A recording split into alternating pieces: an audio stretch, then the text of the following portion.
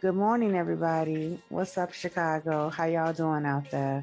This is your hostess with the mostest, Queen Star, aka Miss Hip Hop, and I'm here to talk about the Kanye West Chicago listening party, Donda. Okay, it was quite an experience to say the least. I want to talk about why Kanye named the album Donda. Now, in a 2004 interview with the Chicago Tribune, Donda shared her early memories of Kanye's future career as a music artist, saying, "We were coming back from a short vacation in Michigan when he was just 5 years old, and he composed a poem in the back seats. The one line that sticks with me is the trees are melting black. It was late fall, and the trees had no leaves. He saw how those limbs were etched against the sky, and he described them the way a poet would." Yeah, that was beautiful. Now, Donda, she served as a chairwoman at the Chicago State University English department, which, and I'm gonna keep saying it, my mother was a part of her class, and that right there is history. And she used to talk about raising Kanye West in the classroom, and the kids would raise their hands in the air and say, "Who's Kanye?" They wouldn't even say his name properly because we didn't know how to pronounce it. I say we because I used to go to school with my mom all the time in Chicago State. So yeah. Now, talking about the actual album, Donda, in the beginning of one of his songs called Praise God, there is a poem being recited by his mother, Donda West. It's called Speech to the Young, Speech to the Progress. Among them were Nora and Henry III that helped collaborate this. And this poem was written by the one and only Gwendolyn Brooks. Rest in peace, beautiful lady. Now, yay. I said all that to say that Kanye started off as a poet, okay? And he was told throughout his lifetime, "Oh, you can't rap, you can't rap." But Kanye was more than just a rapper, y'all. He was into beat making too. He spent 3 summers in his bedroom making beats, and that got him to meet Jay-Z, and to the point to where he is now. And his mother was the only one that had his back through it all. Him and his mother, Donda, shared a very special and unbreakable bond. She is the one that helped push his music career to where it is today, like literally. So when people say like questions like, why did he name the album Donda? Well, because he hadn't spoke on her name since she passed away from plastic surgery, like literally cosmetic surgery. He hadn't spoken her name since then. I mean, every time that he would, I remember I saw him on the Jay Leno show, and he damn near was in tears. I would have been in tears too, you know? And you know, when people get to a certain status, a status quo in their career, their fans, even their supporters, look at them as they are not even human, meaning they have no emotions, they have no feelings. So Kanye went numb for a really long time, y'all. You know, he went through a lot of ups and downs without his mom being there. That's sad, you know. He had her grandchildren that he would never be able to take them to her to meet. But I do believe that Donda is Kanye West's guardian angel. I do believe that. I do believe at that listening party, you guys, it was very ritual, you know. It was a resurrection, like literally. I want to take it back to the first 2 listening parties that I spoke about that he had at the ATL Benz Stadium in, like I said, Atlanta.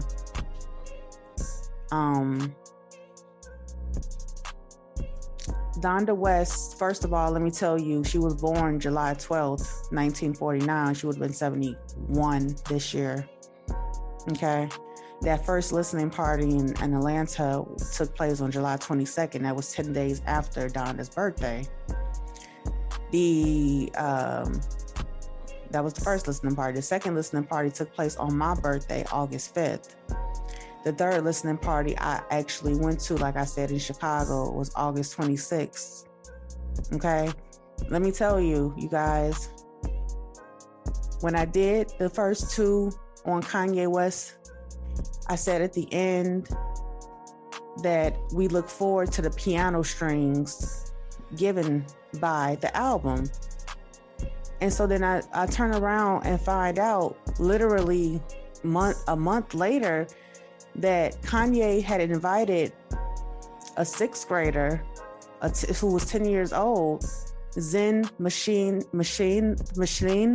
Hung, okay, to come on stage and play the piano. I thought that was awesome, okay? This child, she attends the Kaufman Music Center, and at the Kaufman Music Center, they teach music as a hardcore subject matter, as they should, okay? She was able to play the beginning of Come to Life. And this child, man, her fingers as they glide across the piano is magnificent. I would like to see her perform The Flight of the Bumblebee. I think that would be amazing, absolutely. I would also like to talk about, sorry guys, that's my cat in the background. He's making a loud roar right now, so yeah. Anyway, Ye was considered by Baby Kim an idol and an icon, which indeed he is. Now he said that because after him and Travis Scott was on the beginning of Praise God, he stated that on his Twitter account, and he was right. Now, what I want to say about the whole listening party in general, I had no reason to understand why Kanye brought Marilyn Manson to the listening party. That listening party was the strangest event I had ever been to. And I'm not like disrespecting Kanye's views on how he does things or anything. It was just an eerie feeling. And I said that before we actually, walked into the stadium. It was a bunch of people walking, and we were 3 hours late. And I said, oh man, this is like a paranormal activity night, because we went around in a circle 3 times before we got to the concert. It was mad traffic. That was just crazy, a crazy setup right there. Then when we get in the joint, it is over 4,000 people there. I'm talking about a swoop of faces in the crowd. We got to go up, up, up, up, up, up. I felt like I was falling.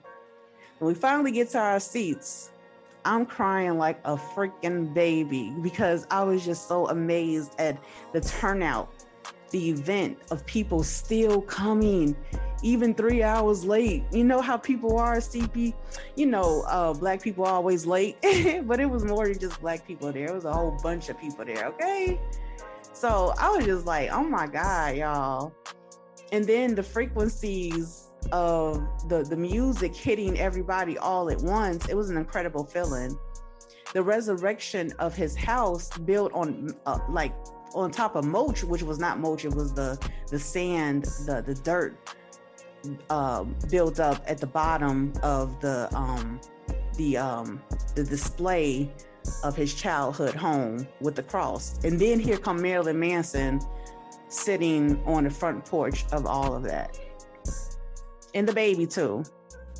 Everybody that was pretty much involved in the album was there, except for like Jay-Z and stuff, you feel me?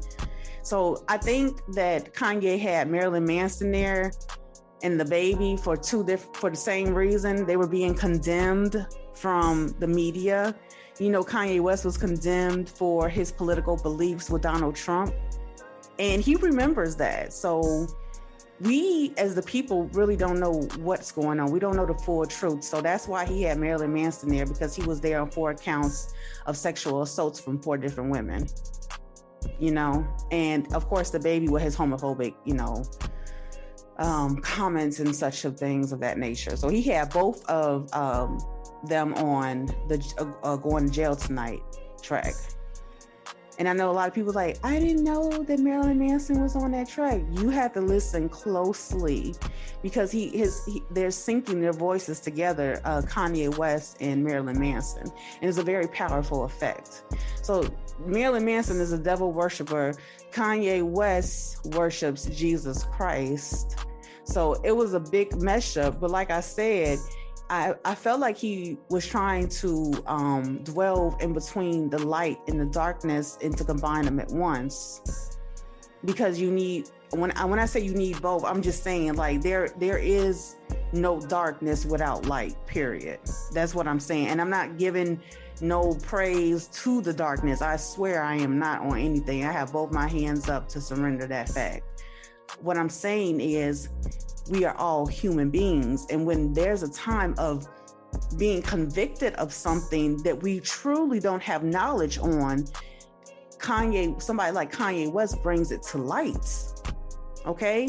He follows the God in him, you know? So when people say, why was Marilyn Manson there? Well, I just told you. Kanye West, y'all, the media took pictures of him crying like a baby on stage, knowing that he's dealing with mental health issues. You know, had breakdowns all throughout his career, knowing that he's dealing with bipolar issues, whether we knew it then or not. Now you freaking know, and you still condemning the man. And he's like, well, you're not going to condemn the baby under my time. You're not going to condemn somebody even like Marilyn Manson here on my time. You know, I really liked that listening party. I felt like I was a part of history.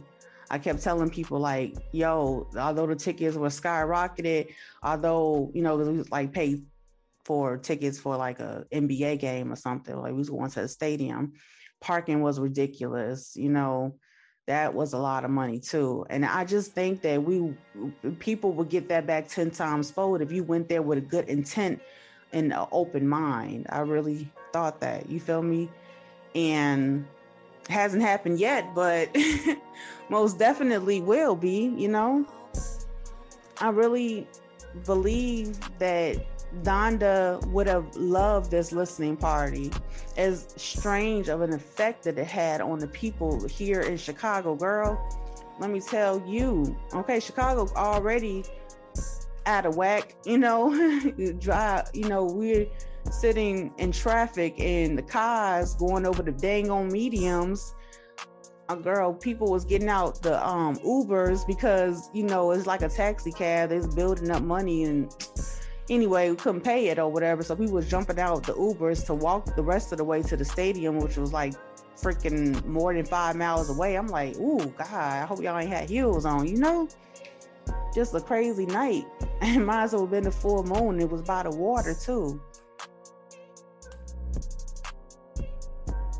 But I enjoyed myself thoroughly. So thank you, Kanye West, for putting on such a super soaker event, because it wet my face like none other. I was just crying.